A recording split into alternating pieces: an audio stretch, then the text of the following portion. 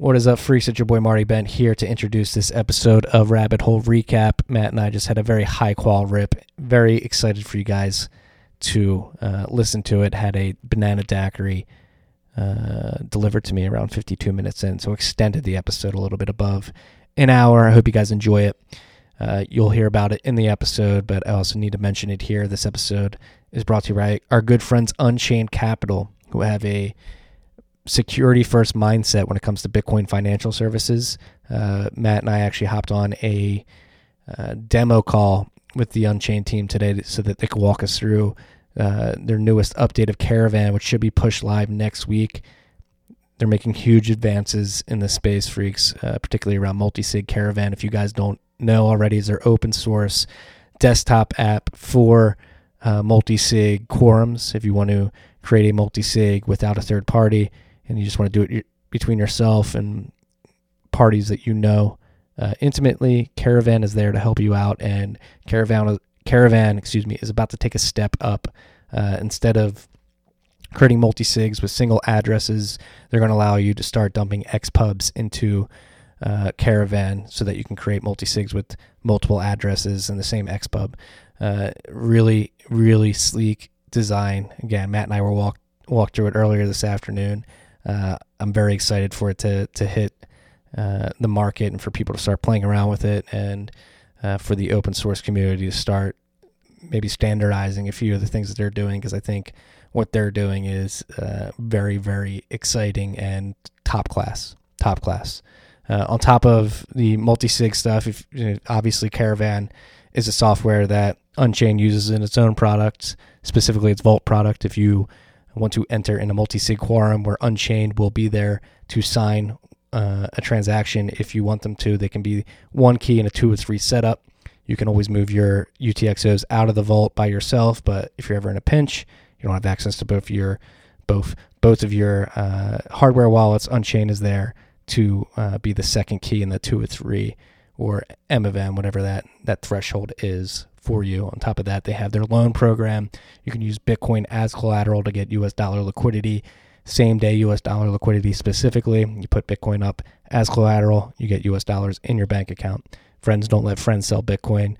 And as we mentioned, Caravan's an open source tool that they're working on. They're working on other open source tools like Hermit, Slip39, and then they've got their blog series, which has Druve, Phil Geiger, Joe Kelly, and Parker Lewis putting out some incredible content. Parker's Gradually Then Suddenly is some incredible evergreen content that I send to anybody who's like, hey, I'm looking to learn about Bitcoin. Where should I get to? Boom.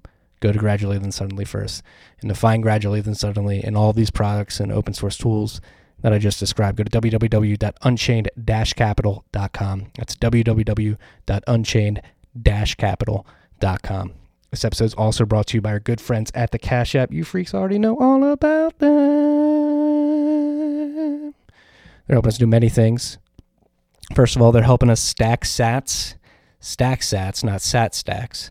You can stack sats. You can stack sats. You can receive sats, send sats, and sell sats if you so please. On top of that, they have Cash App Investing, which allows you to invest as little as $1 in your favorite stonk. If your favorite stonk's a little bit too expensive, you can't afford a full stonk, you can buy a sliver of a stonk as little as $1 via Cash App Investing. And because Cash App is either directly connected to your bank account or it is your bank account, because they just rolled out account numbers and routing numbers where you can literally use Cash App as your bank account, there's no 4 to 5 day waiting periods to invest in sats or to stack stonks. You can do it today because it's all connected. Cash App Investing is a subsidiary of Square and member SIPC. As always, use the code STACKINGSATS. That's one word, STACKINGSATS. You're going to get $10, and $10 is going to go to our good friends Al's Lacrosse. Not that dirtbag Al who started a podcast. He's trying to compete with me now. That dirtbag, the gall to use my platform and to come out and try to leverage it to start his own podcast. Actually, a very good podcast. He did an episode Huddle, American Huddle this week. Yesterday, thoroughly enjoyed it. But for the sake of this ad read, not that dirtbag Al. We're talking about Owls Lacrosse in Chicago, a charity very near and dear to our hearts. Owls Lacrosse.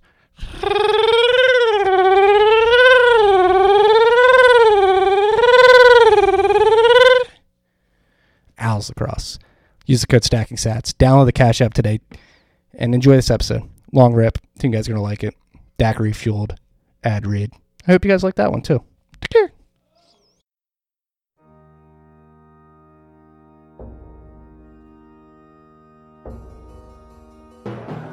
You've had a dynamic where money's become freer than free. If you talk about a Fed just gone nuts, all the central banks going nuts. So it's all acting like safe haven.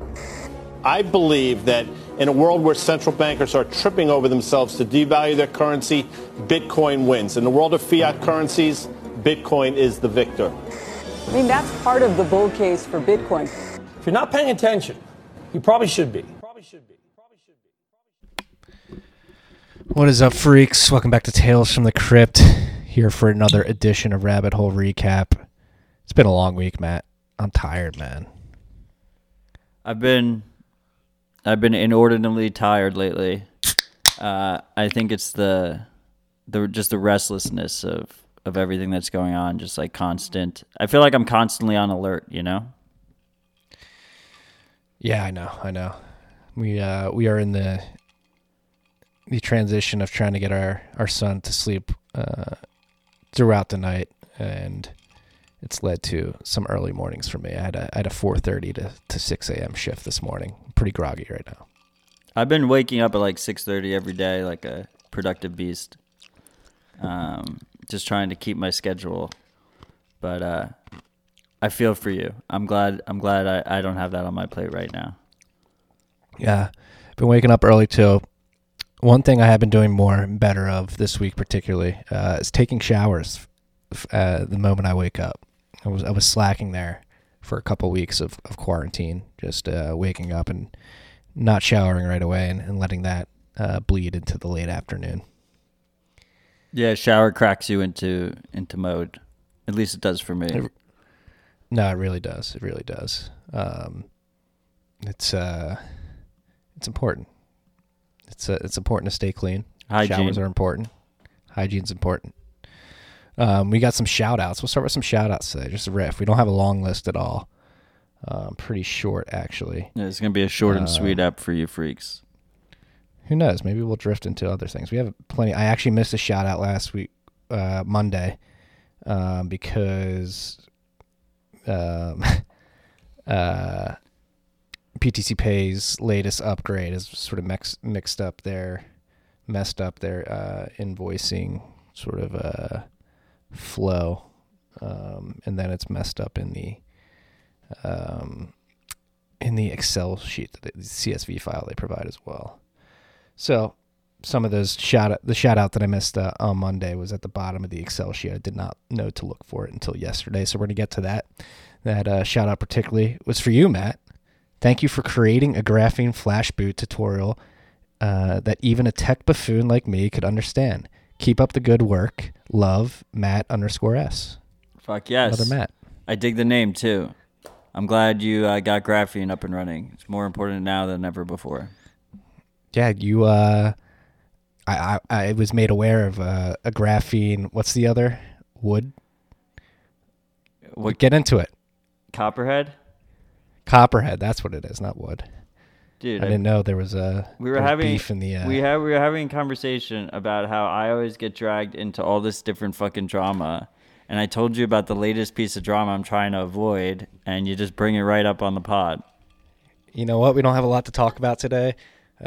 We gotta create some drama. You know. Nah, I never want to be a drama creator, just create drama. But you always do get dragged in the middle, and I think you handle it very well. Thank you.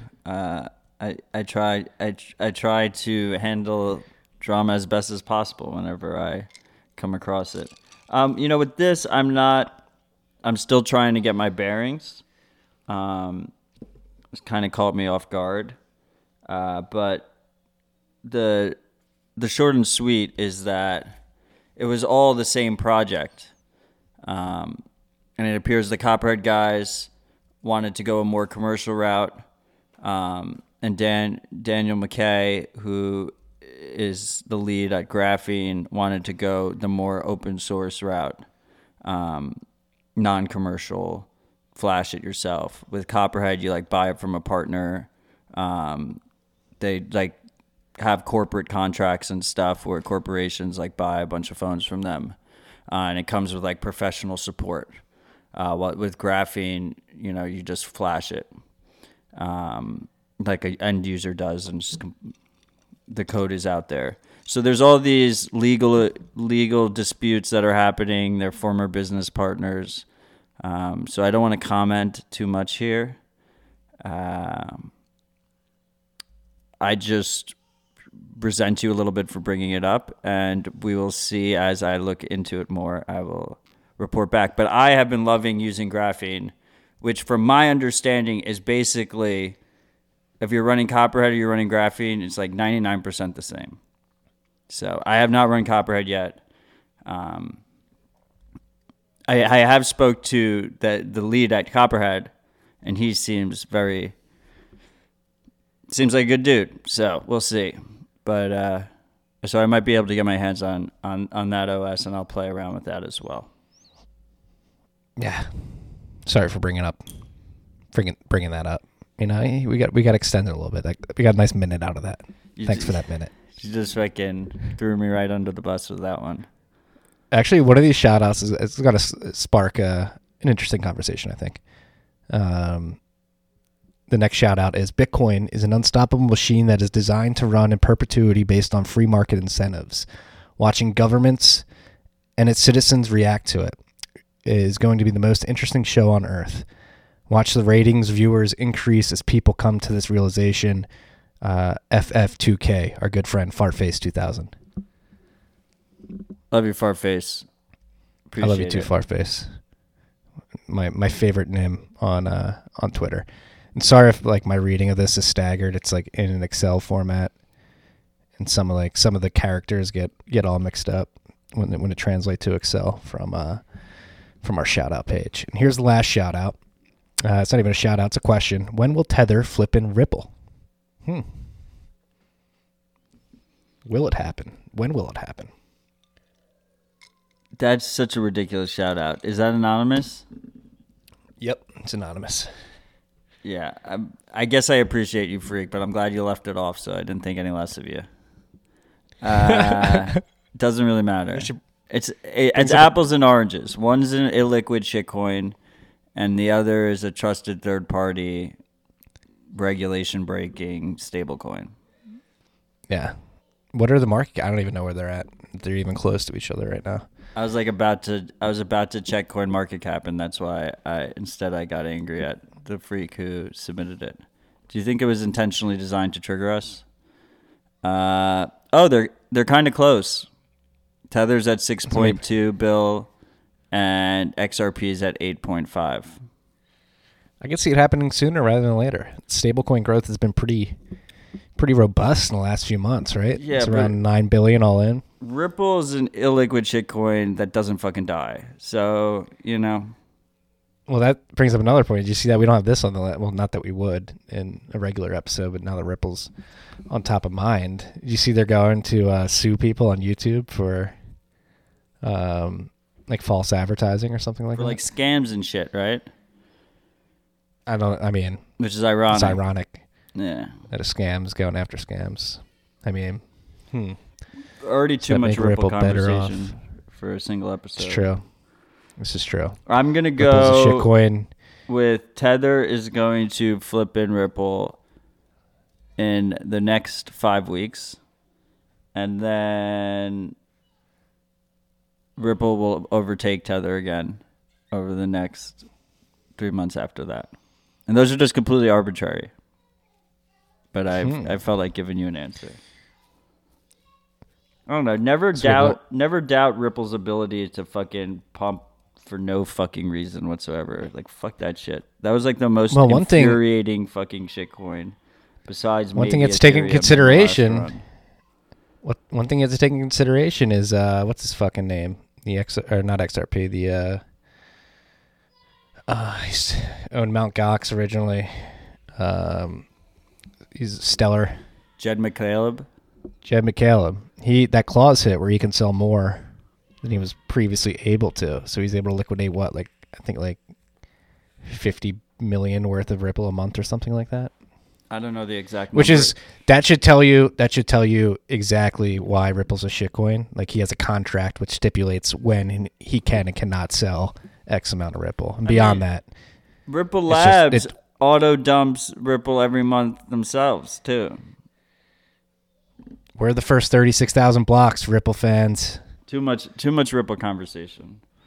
All right, Life we're is gonna short. Life is short. This is waste of time.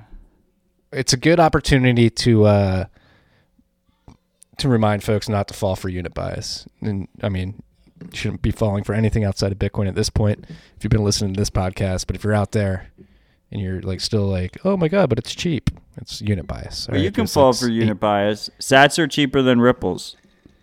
This is true. This is very true. If you're gonna fall for unit bias, do it properly.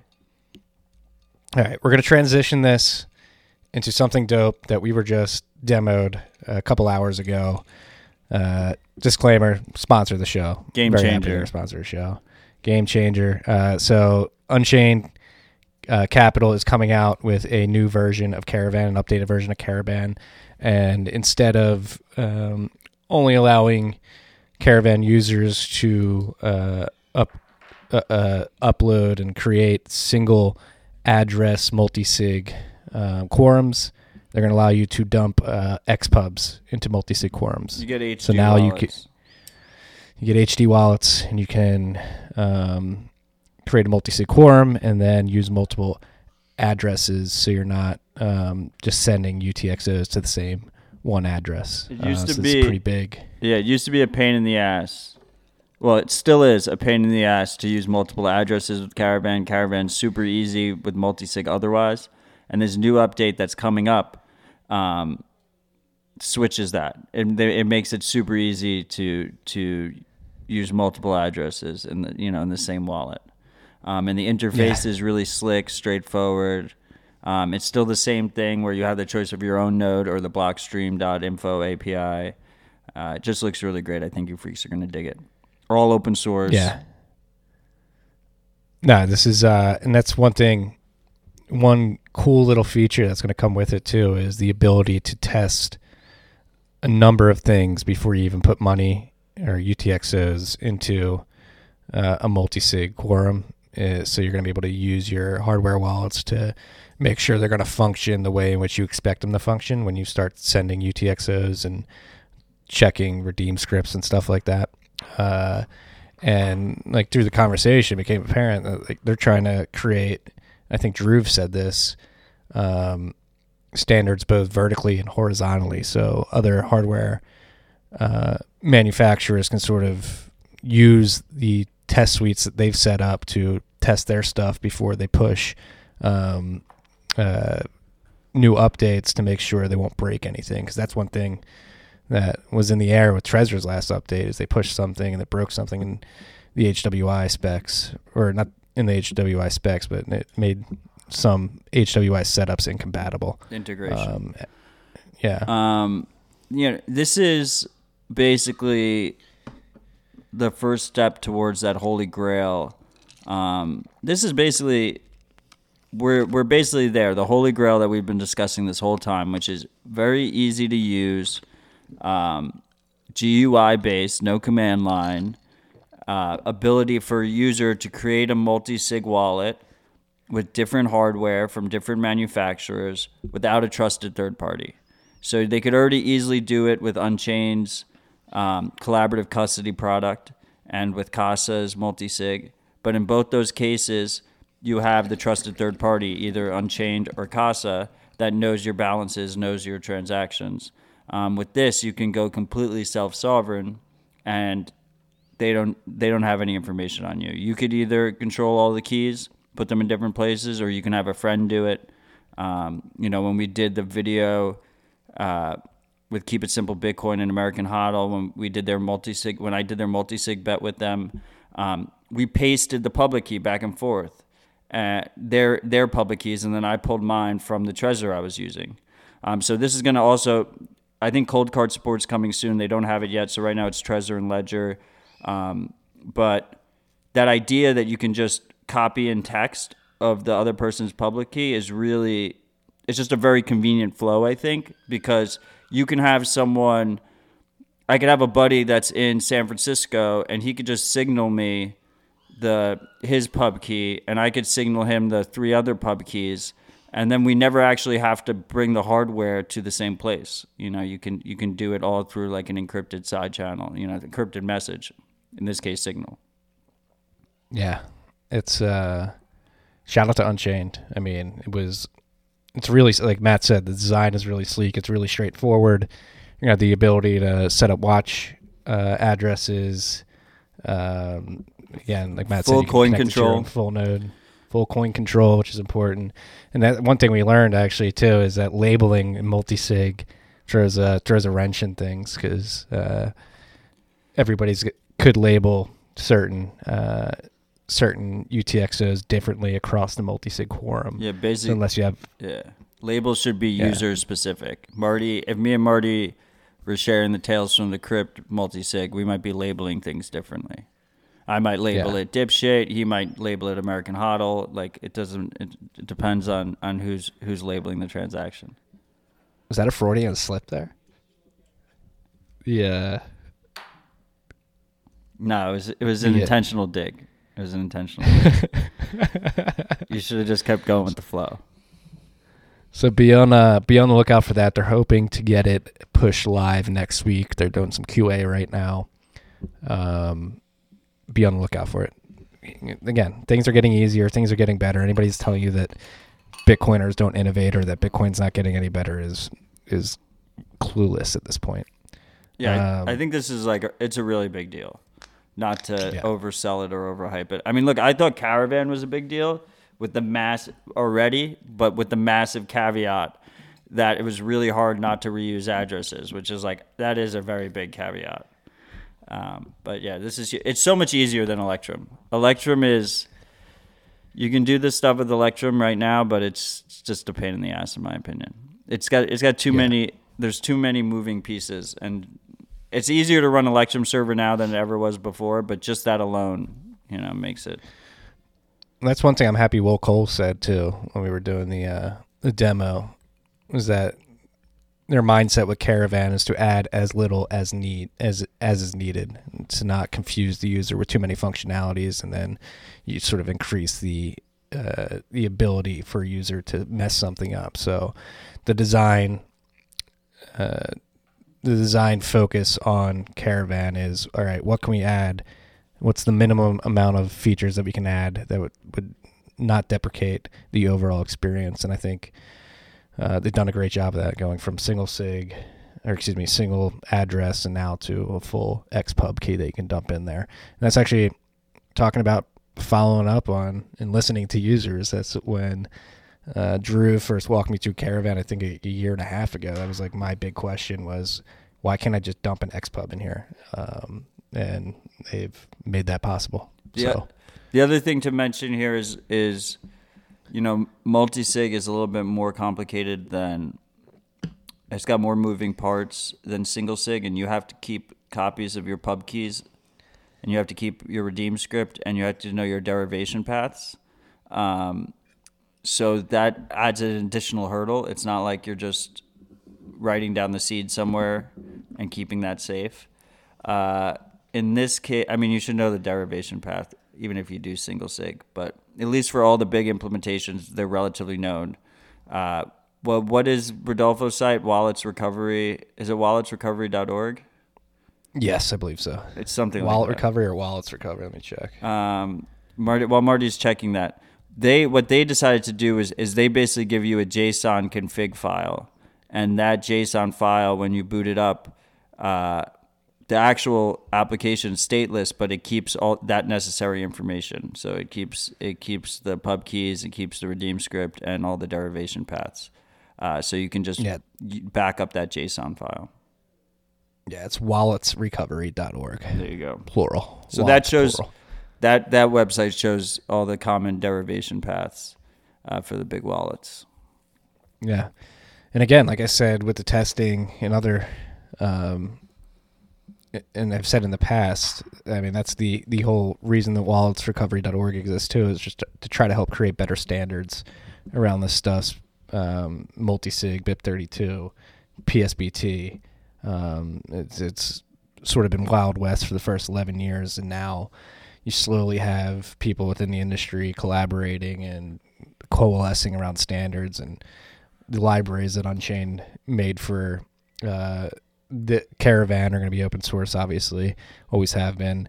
And that's one thing Drew actually also said on the call that he's very excited to see, is that they're having outside contributors begin contributing to Caravan outside the Unchained team. So he's happy to get this pushed live so that more people can start contributing to that code base as well. Speaking of code bases, our good friends at MyNode have the newest version 0.2.03. I'm on the GitHub page here, and it's just got the new version. It doesn't have any release notes. I had the changelog. They added remote support for Tor v2 and v3. And then the big one was they enabled an option to... They added an option to enable key send. So you can just... If you enable that, then people can send you payments. You can send them payments if they have it enabled with just their pub key. You don't need an invoice. As we discussed earlier, our last episode, you need that to use a service like Juggernaut, the messaging service. The messaging project, it's not really a service because it goes through Lightning, and everything is local and encrypted by John Cantrell, Juggernaut. So that's good to see. And also Dojo, it says Dojo uses Electrum Server now, but I thought it did in the last release. So I'm not positive about that. But either way, it definitely uses Electrum Server now instead of using just straight Bitcoin D, which is better. Hell yeah. And last but not least on the Bitcoin stuff, again, we went over a lot on Monday. We had a good recording with OpenArms. Who's an incredible Bitcoiner earlier this afternoon. Matt sat down with him. Make sure you look out for that next week. But he was mentioning Stephan Livera. The big topic on that episode was Join Market Cap, and Stephan Livera sat down with Chris Belcher from Join Market Cap. Why am I saying Join Market Cap? Join Market. Join Market Cap. Just such a perversion. Join Market Cap for crypto. Join Market Cap crypto. Every episode with Chris Belcher is a must listen. So I haven't listened to this one yet, but I'm excited to listen to it. OpenArms was great. We also sat down with Amity, and she was fantastic. She just she inspired me so much. So I think people will really like that one too. No, both of them inspire me, man. Because it's like, again, talking about people hating on Bitcoin. Somebody's making a margarita downstairs. I'm sorry if you freaks can hear that. I don't know what's going on here. Is that in your home or is that a neighbor? That's in my home. Fuck yes. I support it. I think the freaks are on board.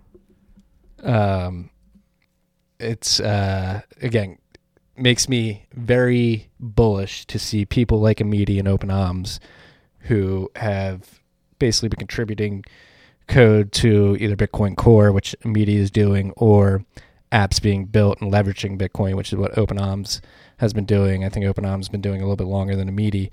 But still both relatively new in since the last bull run, and they're contributing very considerably. I mean, Amity is working at the P2P network. Bitcoin Core project right now is rebroadcasting and trying to work out some privacy kinks that currently exist when you try to rebroadcast a transaction. She's trying to make it so the user doesn't have to initiate that, and a node will just recognize that a transaction may need to be rebroadcast, and it'll do it automatically, so you don't have to sort of dox where you're sending that from again.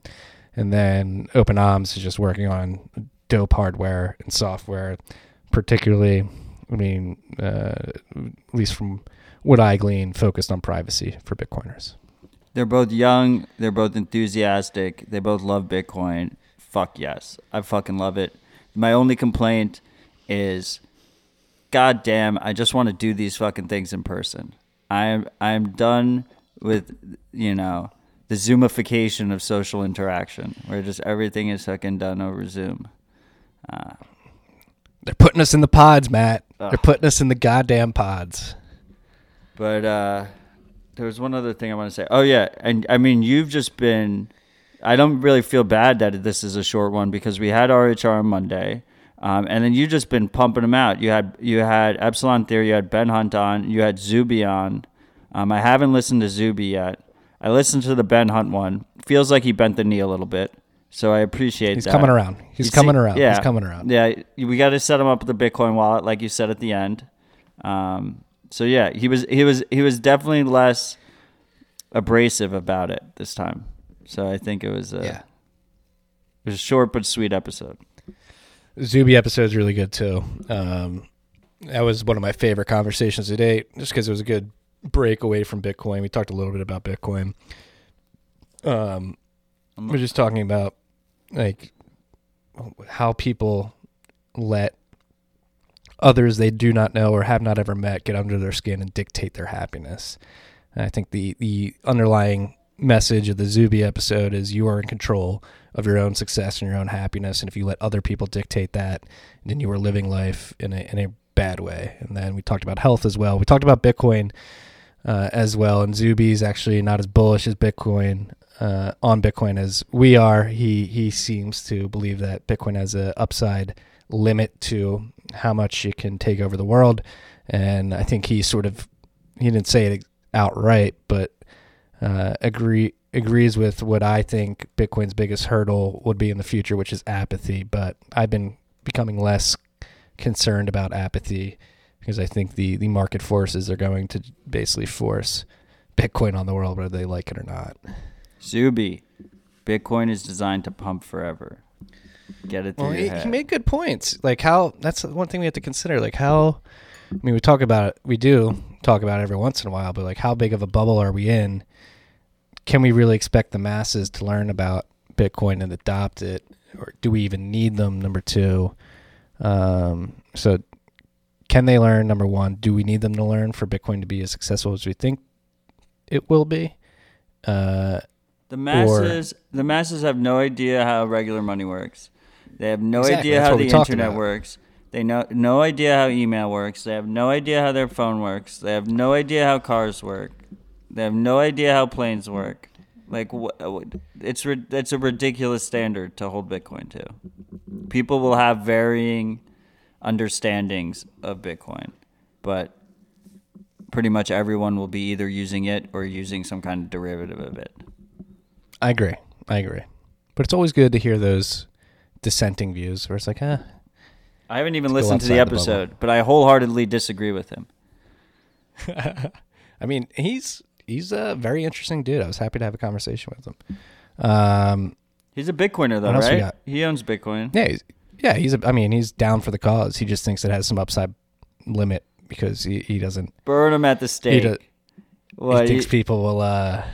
He thinks it'll be hundreds of thousands of dollars. I think he said. Don't quote me on that. But. Okay, well, I'm fine with that. I'm cool. If that's the upper limit, cool, whatever. Yeah. And then I'm actually going on Block Digest tomorrow. I'm very excited for that. No, good luck. Yeah. You're going into the Dragon's Den. Going into Shinobi's world. I'm very excited for that. If you freaks haven't listened to my episode when I went on, you should go give it a listen. That was a very good episode. Very, you got dragged in. Like we were talking about in the beginning of the episode. I'm a sucker for the drama. I try and keep myself as objective as possible for you freaks. And I appreciate you when you put me in my place. Hey, that's the part of staying humble, right? That's why you got to keep repeating it to yourself. I was DMing Shinobi. We got to get him on here. It's going to happen at some point in the near future. It's long overdue.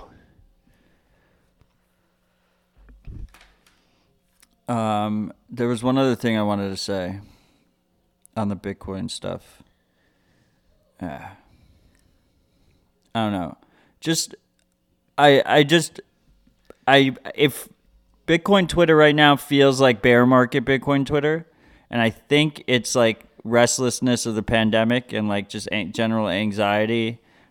People don't have their jobs and stuff like that. People are losing loved ones. So just remember what's important. Like, life's short. Don't fuck around. Like, all this like bullshit Twitter drama that just goes away after a couple days, like, is not worth your time. It's just not something to get riled up about. It's not something to get triggered about.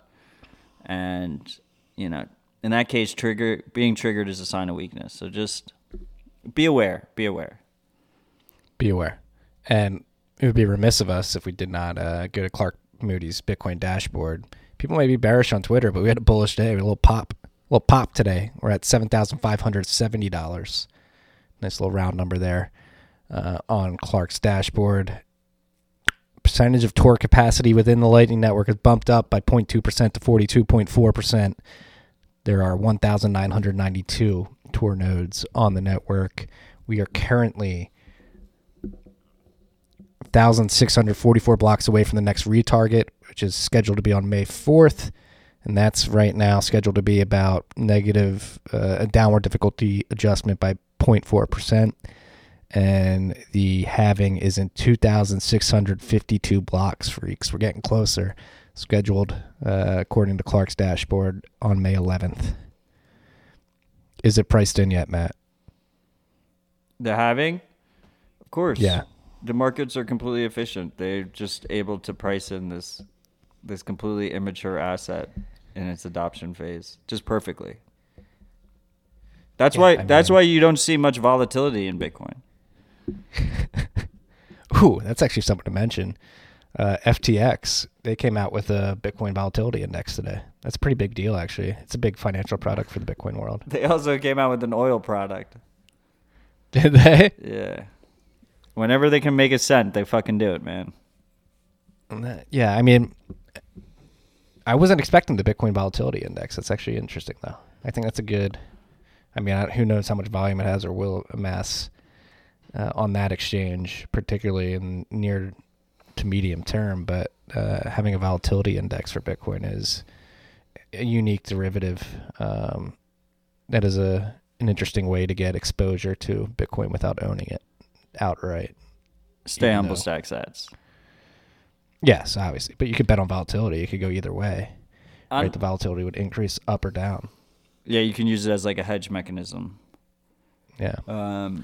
It's an interesting measure to watch, just like the volatility index. But that doesn't, you don't have to trade it to do that. But yeah, anyway, on that note, did you see Tone Vase is charging $3,000 for his options trading class?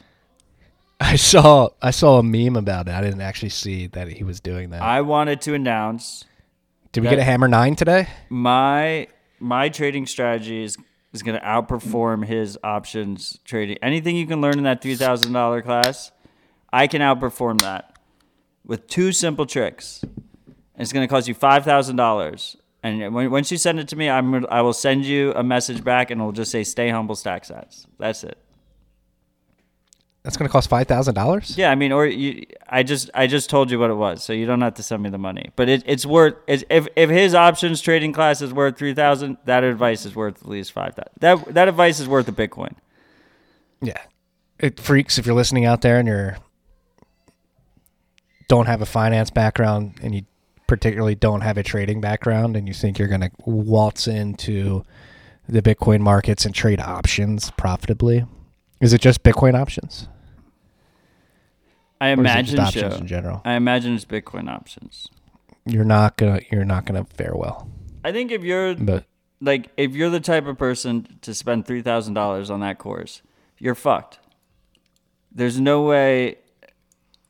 I don't know. I think even that 1% of traders that are good at, that are able to make money off of trading aren't the same type of people that pay $3,000 for that course. So obviously, if you're thinking about doing it, you probably shouldn't do it. And then trading options, I mean, it's just infinitely harder than trading the spot price. You get margin and future prices involved. Like, it's lack of liquidity right now. Yeah. Just stay humble, motherfucker. Just stacks. I've increased stove. I don't care. Do what you want. I've increased my God, I always fuck this up. My sat stacking to daily, just as like a little experiment, and been very happy. It's been cool to wake up, roll over, rip stack a piss. sats, rip a piss, stack some sats. Yeah, 430 stack is an interesting one, especially when you got a screaming baby in your face. The other thing is Evan Van Ness, the ETH influencer. E 2.0 this summer. Is it this summer? He deleted his tweet that he said he's recommended putting all your life savings into DeFi. So what does that mean? Why'd you delete your tweet? Maybe it's a save face after that one DeFi app got yeah, maybe because it's murked. horrible fucking advice. And it's not even DeFi. It's just Fi. Yeah. There's admin keys. We've talked about this too. And like the DeFi biggest use case right now is fucking stable coins. And Matt and I said it earlier today in a private conversation, or I said it too, Matt. Like the whole reason Bitcoin was created was to replace what the stable coins are pegged to. Like, yeah, have fun with your stable coins, tossing them around to each other. Like that doesn't make any sense why you would like be pumping that as a killer use case of a technology that's meant to replace that. I mean, maybe I'm dumb. Yeah, but maybe you're just an idiot. Was that a dig? Okay, Marty, we're 35 minutes in. We're out of Bitcoin topics. What do you want to talk about? YouTube CEO coming out. I'm sorry, freaks. I've been a little angry in the bent recently. Been getting a little aggressive in the bent. Maybe it's a combination of the quarantine, the forced quarantines, going stir crazy. I'm in my father-in-law's bedroom recording this. It's a nice bedroom. It's my new office, and it's like... It's just weird that he lays in bed in the room while you record. It's just strange. Yeah. Robert, shut the hell up back there. But, no, yeah, I mean... So two things pissed me off this week particularly that I wrote about, and I had very strong words. And one was the Harvard anti-homeschooling private summit that's going on this summer, where some thought leaders within Harvard's halls are trying to convince people that, trying to convince the government, I think, is their goal, that homeschooling should be outlawed for the safety of children. And one of the dudes leading that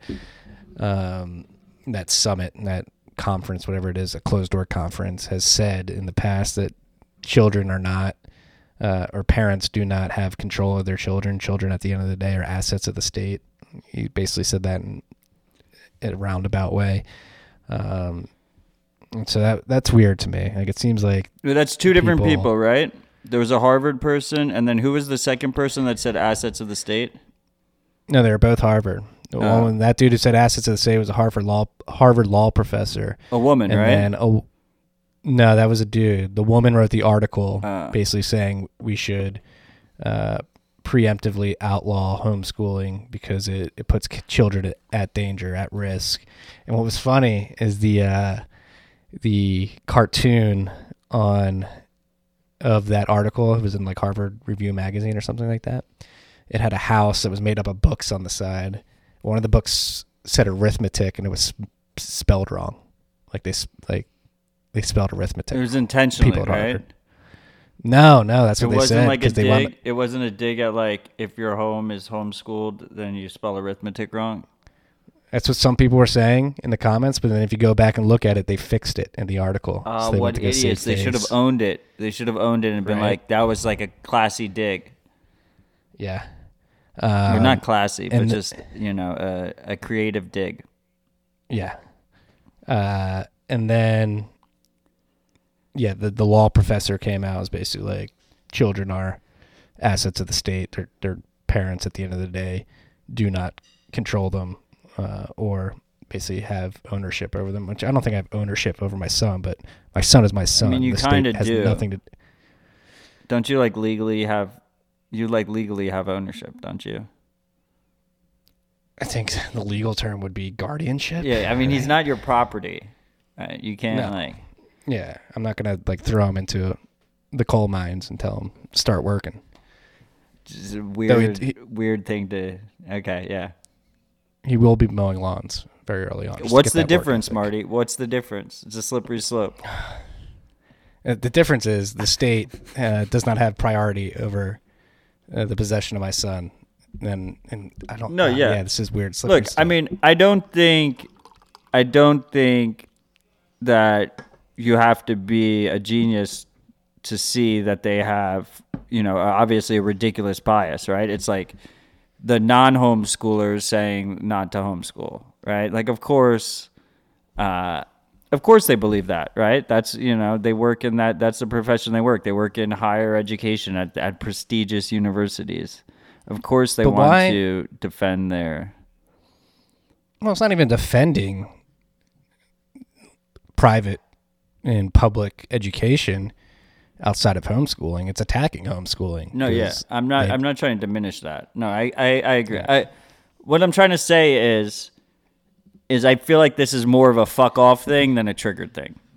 Like, they're not going to be able to do anything about it. Like, there's no way they're banning homeschooling or any, not in America. I agree, but they want to do it. Yeah, I mean, people want it. Assholes want to do a lot of things. It's like, can they execute? Then you have to start worrying about it. They would if they could. But they can't. The weird thing. I don't think they can. I think there's no political will there. I hope not. They're trying to, though. They have this closed door. So I got pissed off at that. That was Tuesday. What is it, Thursday? Yeah. Then yesterday I got pissed off at YouTube CEO coming out basically saying they're going to censor and remove any content in relation to the coronavirus that is not in line with what the World Health Organization is currently putting out there. And it was even worse than that. She was like, that anything that is not true, and we're using the WHO as our guideline. So not only did she say they're using the WHO on the guideline, she implicitly stated that everything the WHO says should be treated as fact, right? Should be treated as the baseline, which is even worse. And see, so this situation is a situation where I think it's completely reasonable to get triggered because they can and are executing this strategy right now, right? Like people are getting censored based off of this plan, and they have unilateral power, right? And I mean, the real solution, like, everyone should be angry about this, but the real solution is to move away from YouTube, right? Yeah, but how do you do that? Are we going BitChute? Vimeo? I'm not sure if like a decentralized option is really,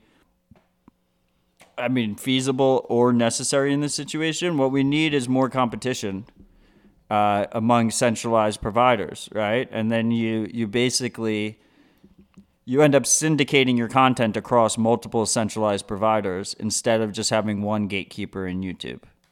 It seems like, at least for the near future, that's basically the trade-off you have to make. And I mean, we saw BTC Sessions, he got banned off of YouTube for a little bit. It looks like they restored it.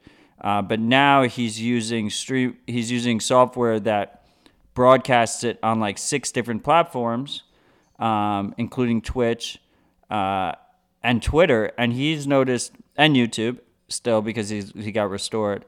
And he noticed that on Twitter he gets way more views than if it was on YouTube. And I don't, that doesn't surprise me. We have great, the Bitcoin Twitter community is fucking super active. But the question is, motherfucker's gonna get his Twitter account banned at some point. Like, we all are. Like, that is something that everyone should know is going to happen eventually. So he's just putting more eggs in that basket.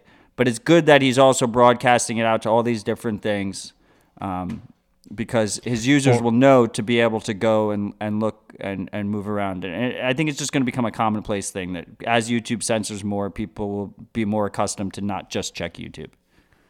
Yeah, but John Seth's written about this actually pretty eloquently. Like, it's hard to create a competitor to YouTube these days just because of the pure hosting costs that come with video, particularly. Yeah, like that's why we can self-host, right? We can self-host our podcast. That's why I love podcasting.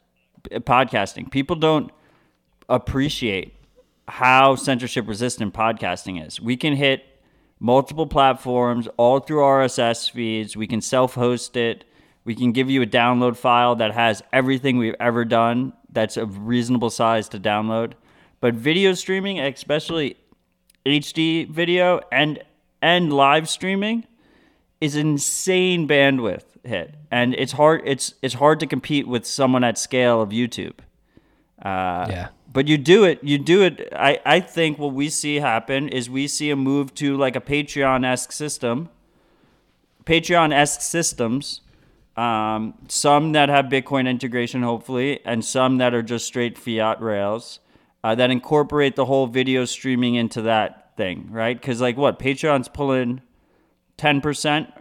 We like talked about this in the past. I think they pulled 10% from their clients. I don't know, creators. I don't know the exact number off the top of my head. But they're pulling it from their creators, right? From the amount of money they raise.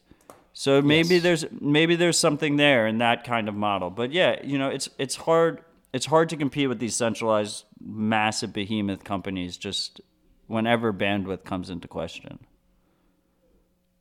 Yeah, it's but what does that say? Let's get back to like what's actually happening. That Susan Wojcicki, or whatever her name is saying that they're going to remove content that isn't truth. Number one, who is to determine the truth and isn't in line with the World Health Organization? Like, let's go through what we've done it. We did it with Alex Gladstein a couple of weeks ago, but let's refresh your memories. No human-to-human contact. Masks don't help. No, masks are worse. Yeah, masks are worse. Masks even don't worse help. than don't help. Then masks don't help. Travel bans aren't effective. Taiwan's in China. Taiwan is part of China. Like, what is going on? Like, what? Like, how could any rational human being? Chinese death numbers have flatlined. They just Yeah. like completely flatlined. They did a miracle. Like, over what there. is YouTube doing? Like, hyping up the World Health Organization. Like, how either.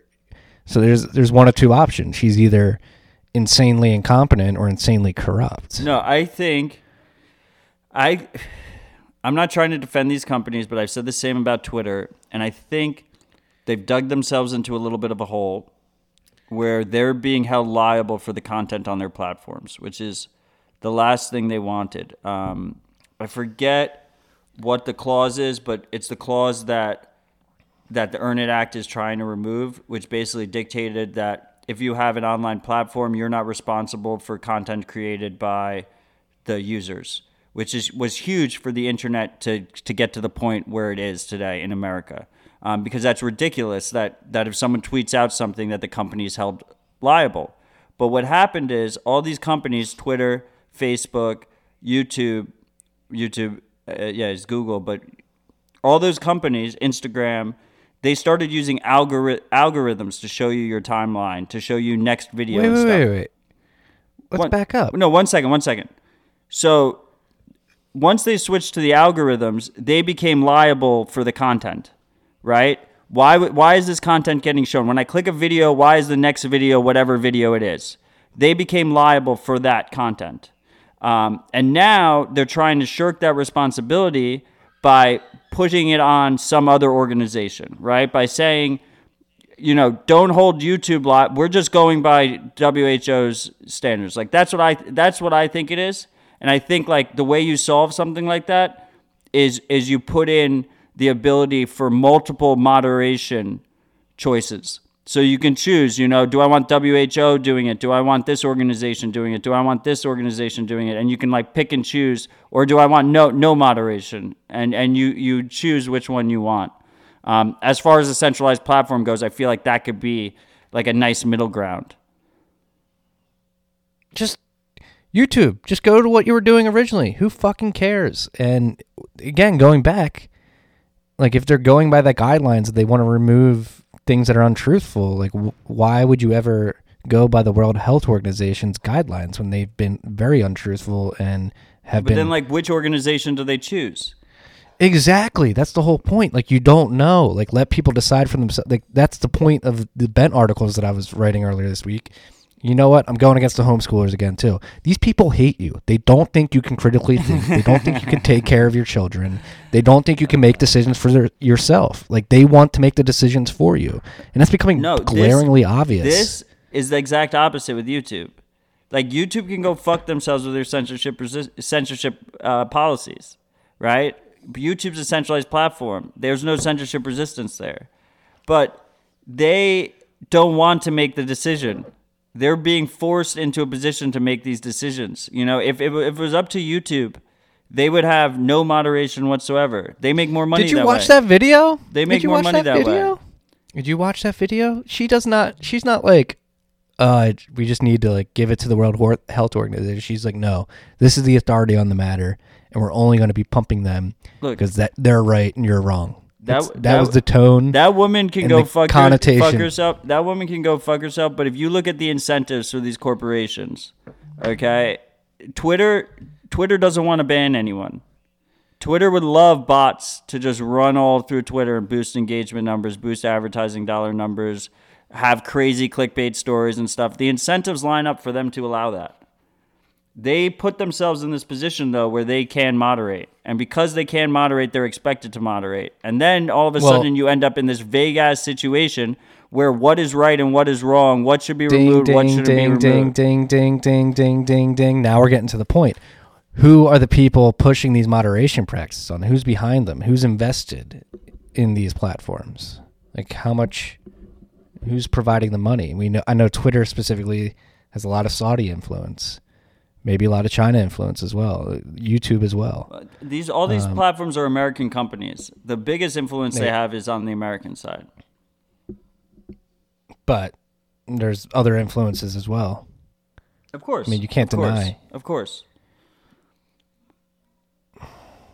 I don't know, man.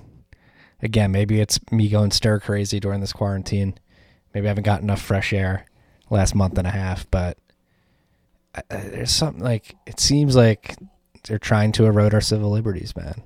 With Whether Twitter, it be the government via the CARES Act or the corporations via censorship, and they're picking like they don't think that you can critically think. I don't think it's monetary incentive. I just think they want to be the arbiters of truth and the gatekeepers of who's allowed to say what, when, and in what way. I think every person in power between governments and private interests have realized that it's very easy to mobilize and control a population through social media. So it's a prime target.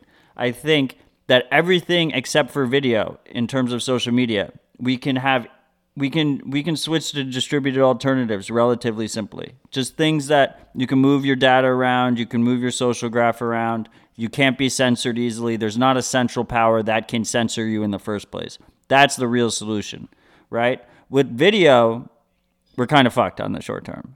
Like there's no, it's just, that's just a scale issue.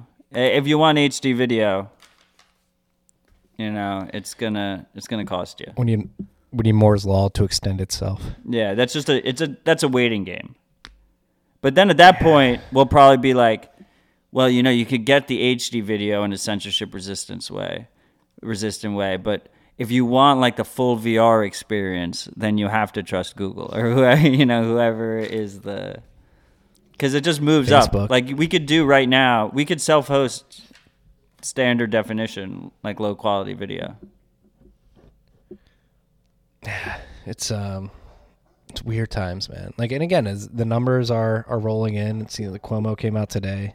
It seems like a lot more people than previously thought have the antibodies for the virus. So the fatality rate is falling. And we didn't even touch on the unemployment rate. What was there? Another 6.25 million? It's up to 20. We're up to 37 Bostons. 37 Bostons, dude. None of the freaks called that out. I thought that was so clever. I have a bunch of friends from Boston. So it was really a dig on how small their population is compared to New York. That's what that dig was, and no one appreciated it. Well, not even 37 Bostons, just the top 10 cities in the U.S. combined. Like more than that is unemployed. That's insane. I think 37 Boston strikes it home harder. Yeah, I mean, 26.4 million people are unemployed right now. That's insane. Again, That's just in America. Just in America. Like, and what does this lead to? What does this lead to? Like, we're getting UBI instituted. They're instituting apps that dictate whether, or don't dictate, they let us know when we're not 6 feet away from the closest person to us. They're creating apps that are going to track whether or not we've had the disease, who we've been around, whether or not we've been treated and recovered. I don't know, man. It seems like, again, we're getting Patriot Acted, and like, is it all justified? Like, is this whole is this economic, even the shutdown? Like, I'm like, when do people start going back to work? So I'm torn on that. So the reason I'm torn on that is because I think if any government is going to shut down somewhere, it should be local. So, obviously that hasn't been the case. So I'm against that aspect. I'm also wholeheartedly against the idea of closing down beaches and parks and harassing mothers and stuff at parks. When the police aren't even wearing face masks, and their solution is to bring you to a holding cell where you're not going to be practicing social distancing. That's all ridiculous. The surveillance aspect, that's all fucking ridiculous. The pandemic, the virus seems like it's not as bad as we thought it could be at this point. Potentially. We might, maybe the lockdown worked. Who knows? We'll find out. If it was a really bad pandemic, right? Let's say the death rate was like 3% or 4%. The problem I see is the massive inequality we have in this country, the systemic discrimination we have in this country, that you have a whole swath of people. What's the stat? It's like 10 people are worth the bottom 50% or something ridiculous, right? Those people, those waiters, those bartenders, those busboys, all those guys, they have no choice but to go to work. There's no this whole idea that, if you still think the lockdown should go on, but it gets lifted, then just stay home. Those people don't have that choice. They have to go. So, but where that falls down is there was no safety net, right? So like, if you're going to go that route, you have to make sure that these people are going to be able to pay their bills, pay their rent, pay their car payments, pay all their fucking expenses.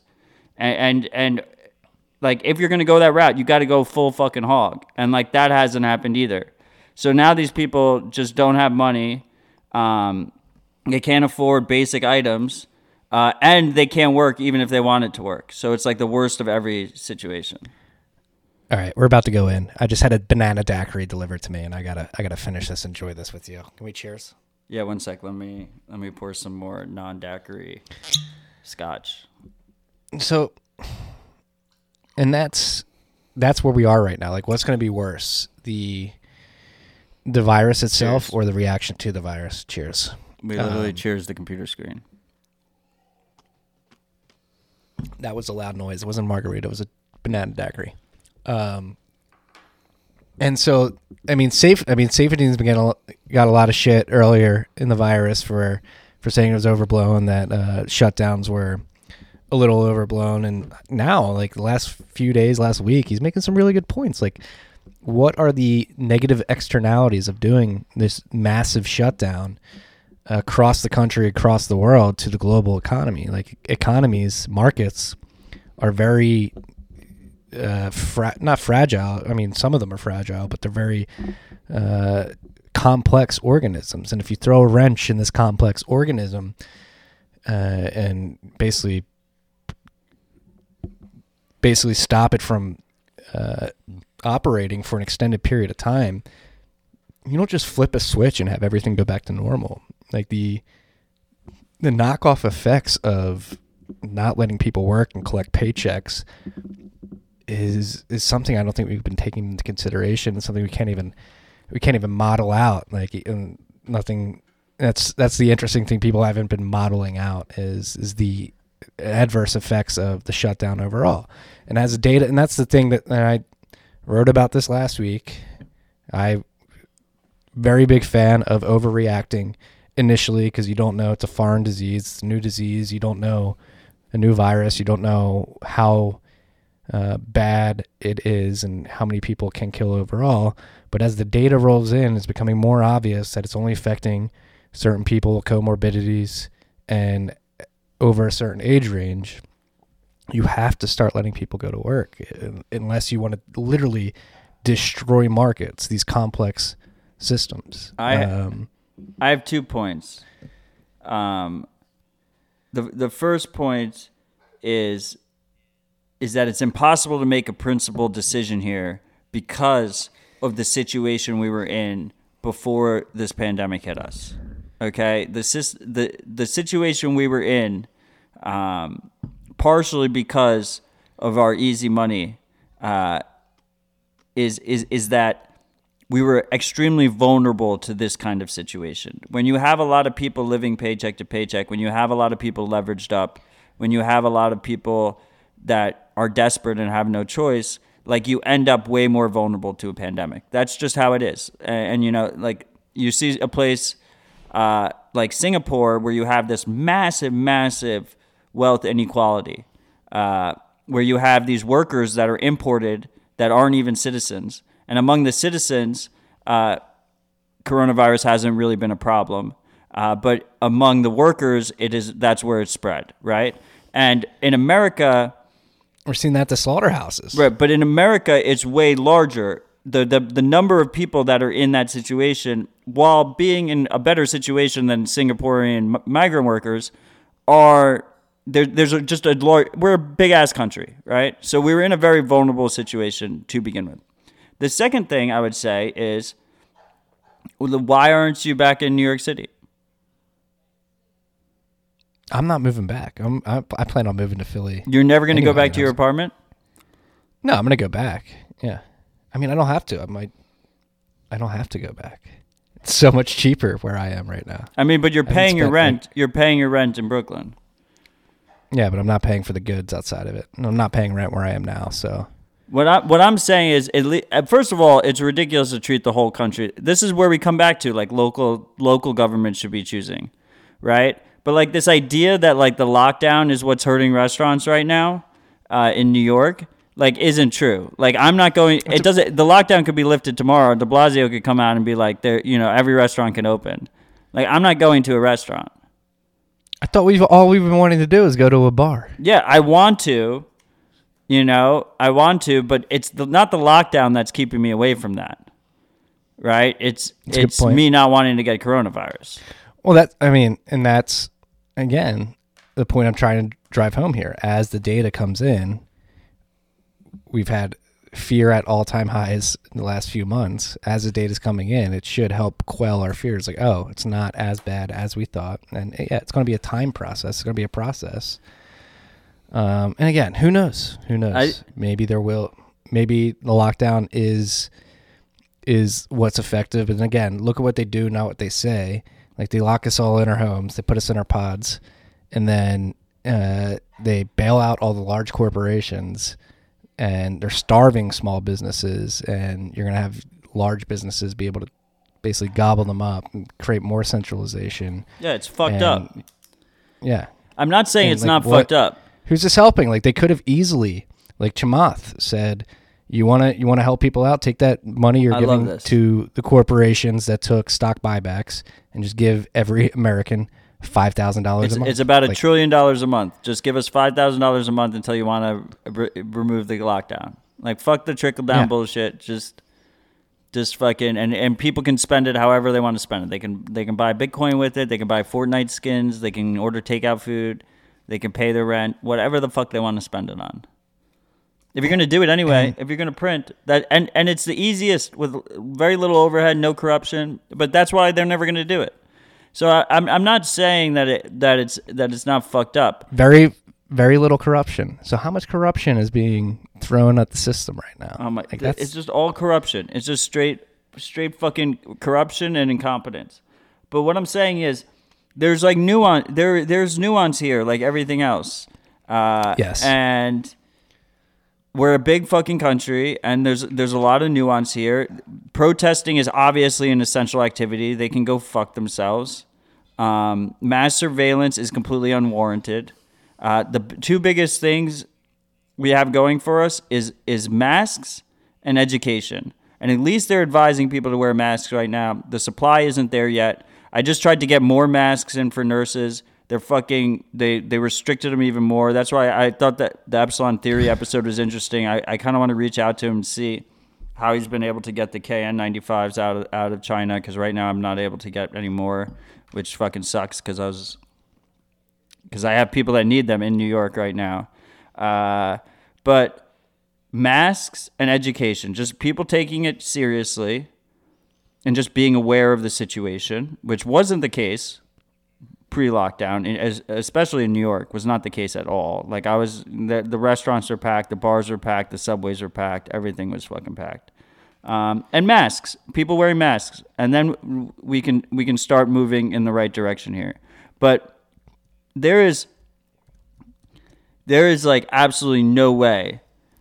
Maybe this is a V in equities, but for the real economy, there is absolutely no fucking way that we can just go from 37 Bostons worth of unemployment when we were only at 1 Boston worth of unemployment the last cycle, and just like turn that around. There's too much at stake here. There's too many people that are hurting really, really, really badly right now, and everything they do is just layered in corruption and incompetence. I agree. And so that leads me to 2 points. Going back to one I made earlier, like, what are the cascading effects and negative externalities? Like, why didn't we think about this long and hard before we started doing this? And there are obviously examples of countries that didn't do lockdowns. They had bottom-up lockdowns, like Sweden. People just decided not to congregate in large groups, go to movies, blah, blah, blah. Their economies are still running at a certain degree, and they have similar rates of contraction and fatality rates. What was the second point I was going to make? But this was kind of bottom-ish up, our lockdown. I mean, it all started with the NBA canceling their season. That, to me, was when people started taking it seriously. Right? Seeing that Jazz game, I'll never forget it. Like, them having the warm-up guy do like 3 songs and just be like, the game's canceled, you can all go home. And then all the schools, like the big colleges, started doing it out of peer pressure. This was like before anyone really, like before government started enforcing it. Then governments like jumped on hard. Yeah. But what are the cascading effects? Like, how... now I'm getting like worried. Like, are we going to see FEMA camps at Prospect Park? Because... Well, we remember you calling that, Gladstein. We will call that out in about 5.5 months. He said 6 months. He said 6 months refugee camps in Prospect Park. Like, I was thinking about this today. Like, what happens when it does open back up and you literally have 26... I mean, hopefully most of these people are just furloughed and like, their jobs are like, yo, just go file unemployment when everything gets back to snuff. You can come back here, but you got to imagine some people are not going to be able to go back to their old employer, and then the competition for the scarce jobs that will exist, that's going to create some weird times, man. It depends how much longer this goes on for. Like, what do you think? Do you think we should start opening up earlier? No, well, it depends. It depends what happens in Georgia that's opening up, in Vegas that's opening up, in Florida that's opening up. Do they have issues there? Like, one thing for sure is that dense public transit is a major spread factor. We have that in New York. Boston got hit decently hard. Boston has a far inferior subway system to us, but they do have one of the better ones in the country. DC has one, right? So like a lot of the places that had it, is the fact that you have to drive everywhere in Florida enough social distancing?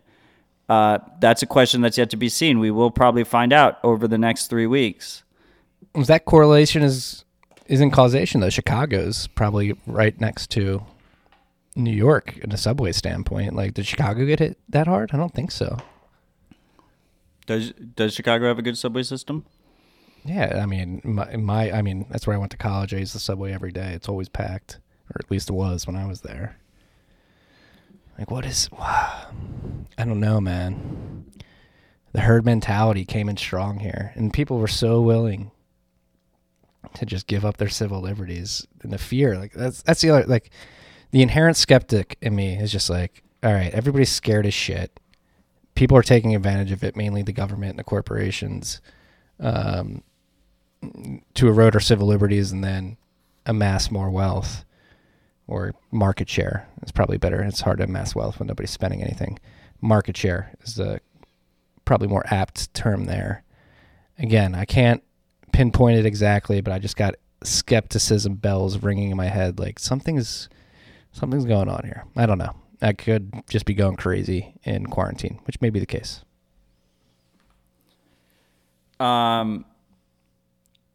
I think that it doesn't, our government is super incompetent. Okay. This virus has so far all expectations of it, have been less than what was expected, right?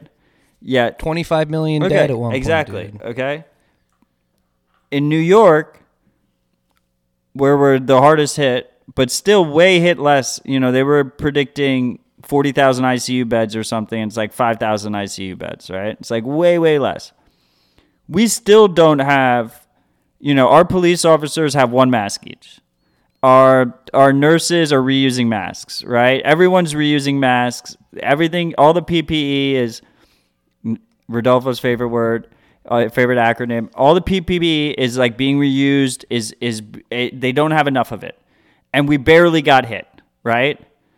So imagine when they made this call, which a lot of people, they were so not prepared. Imagine if this was like actually like a really bad virus. Like, imagine if the death rate was higher. Imagine if it was more contagious. Like, that is, it could have been really bad. All right, we got some more Welly and Watch shit here. I agree. Somewhat. But just now, reminder via Spotify, take a break. Here's some calming music to help you find your zen. What the fuck, dude? I'm throwing my phone out. Well, I actually did have a theory. My Discover Weekly on Spotify has been way more uplifting lately. And Spotify just reached out to me. It was like, yo, calm down, bro. You're getting too animated on this podcast. We can hear you. Well, they might not hear you. They might just get your newsletter, Like, one of the things that a lot of people, when they think like their phone hears them, which I'm not saying it might be absolutely the case that some of these devices are listening when they're saying they're not listening. You should just assume they are. But like, if someone in your household like Googles something you talked about on Wi-Fi and you didn't Google it, it'll still show up on your ads. Like, it'll still show up in your preferences and stuff. So a lot of times there's a tangential reason. But I do think Spotify, that is one theory that I will prescribe to, that I think Spotify is trying to make their playlist more uplifting during these times. I've told my Spotify story before. They're definitely listening, or at least using geolocation. Went to a concert, and he left after the opener. Like, didn't even stay for the main show. And that Monday, Discover Weekly, never heard of this band, some obscure band.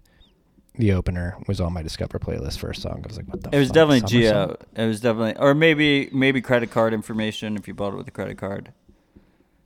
My friend bought the tickets. Yeah. But, yeah. I don't know. I don't want to, again.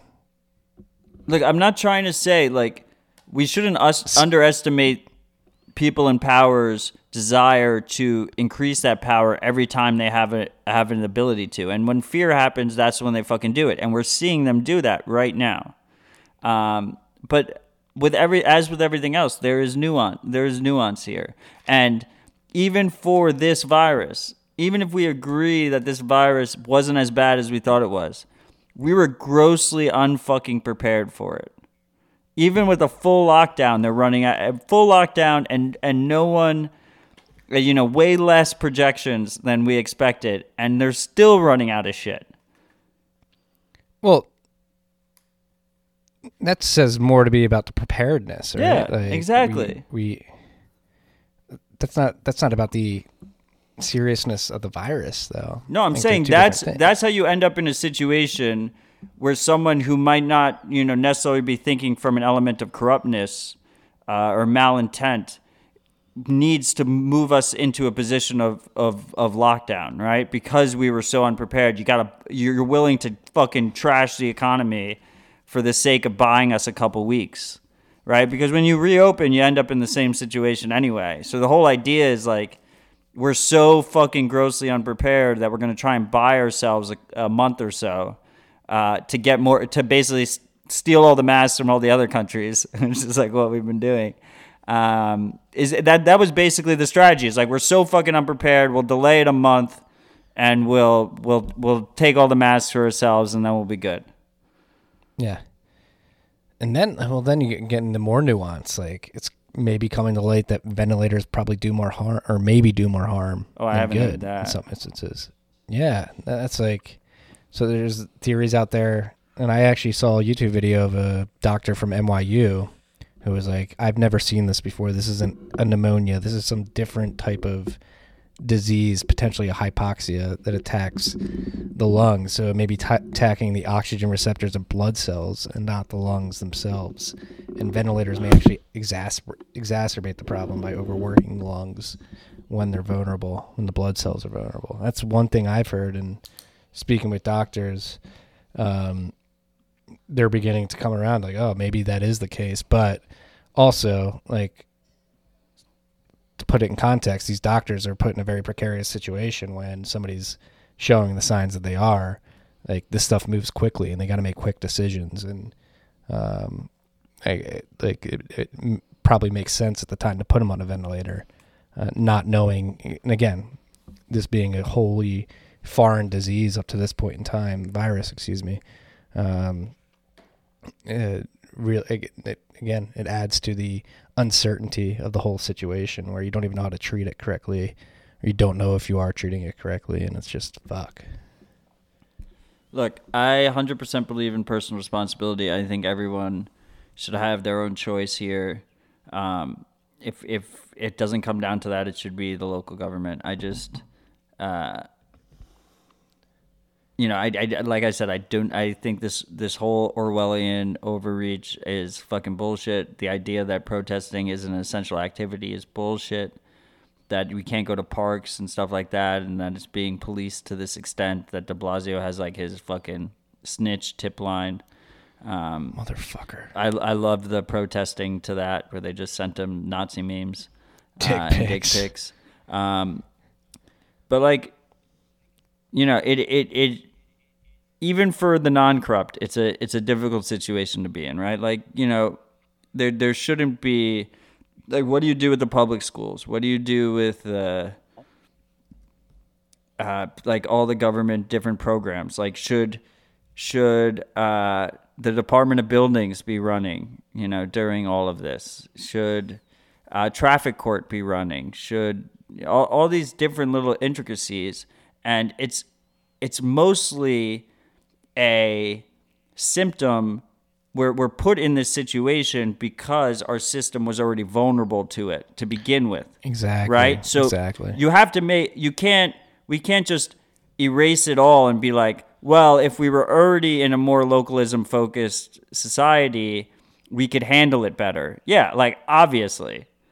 But we weren't in that situation to begin with, so you end up in this super messy situation, and then they compound that confusion and that fear to further their end goals of controlling, to have more control, right? So there is nuance here. That's all I'm trying to get across. No, I completely agree. I'm very happy you said that, because we can bring this back to Bitcoin, because this is what I hate when the Keynesians and the modern monetary theorists are like, how would Bitcoin fix this? It's like, well, in the first place, we wouldn't have gotten to this situation. Like, it wouldn't be such a precarious situation economically if we had been on a sound money standard in the couple decades leading up to it, and maybe even less.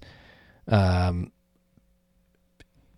that's a very good point too, because it highlights that, all right, if you want to fix this for the long term, medium to long term, when the dust settles, when the economy is somewhat up, back and running, and we're trying to figure out, all right, we fucked up, what do we do next? Bitcoin provides an exit. It is a system that is bereft of the controls that exist in our current system and the corruption that exists in our current system and the Orwellian nature of our current system that gives you an option to exit and start building a new system. It's not going to happen right away.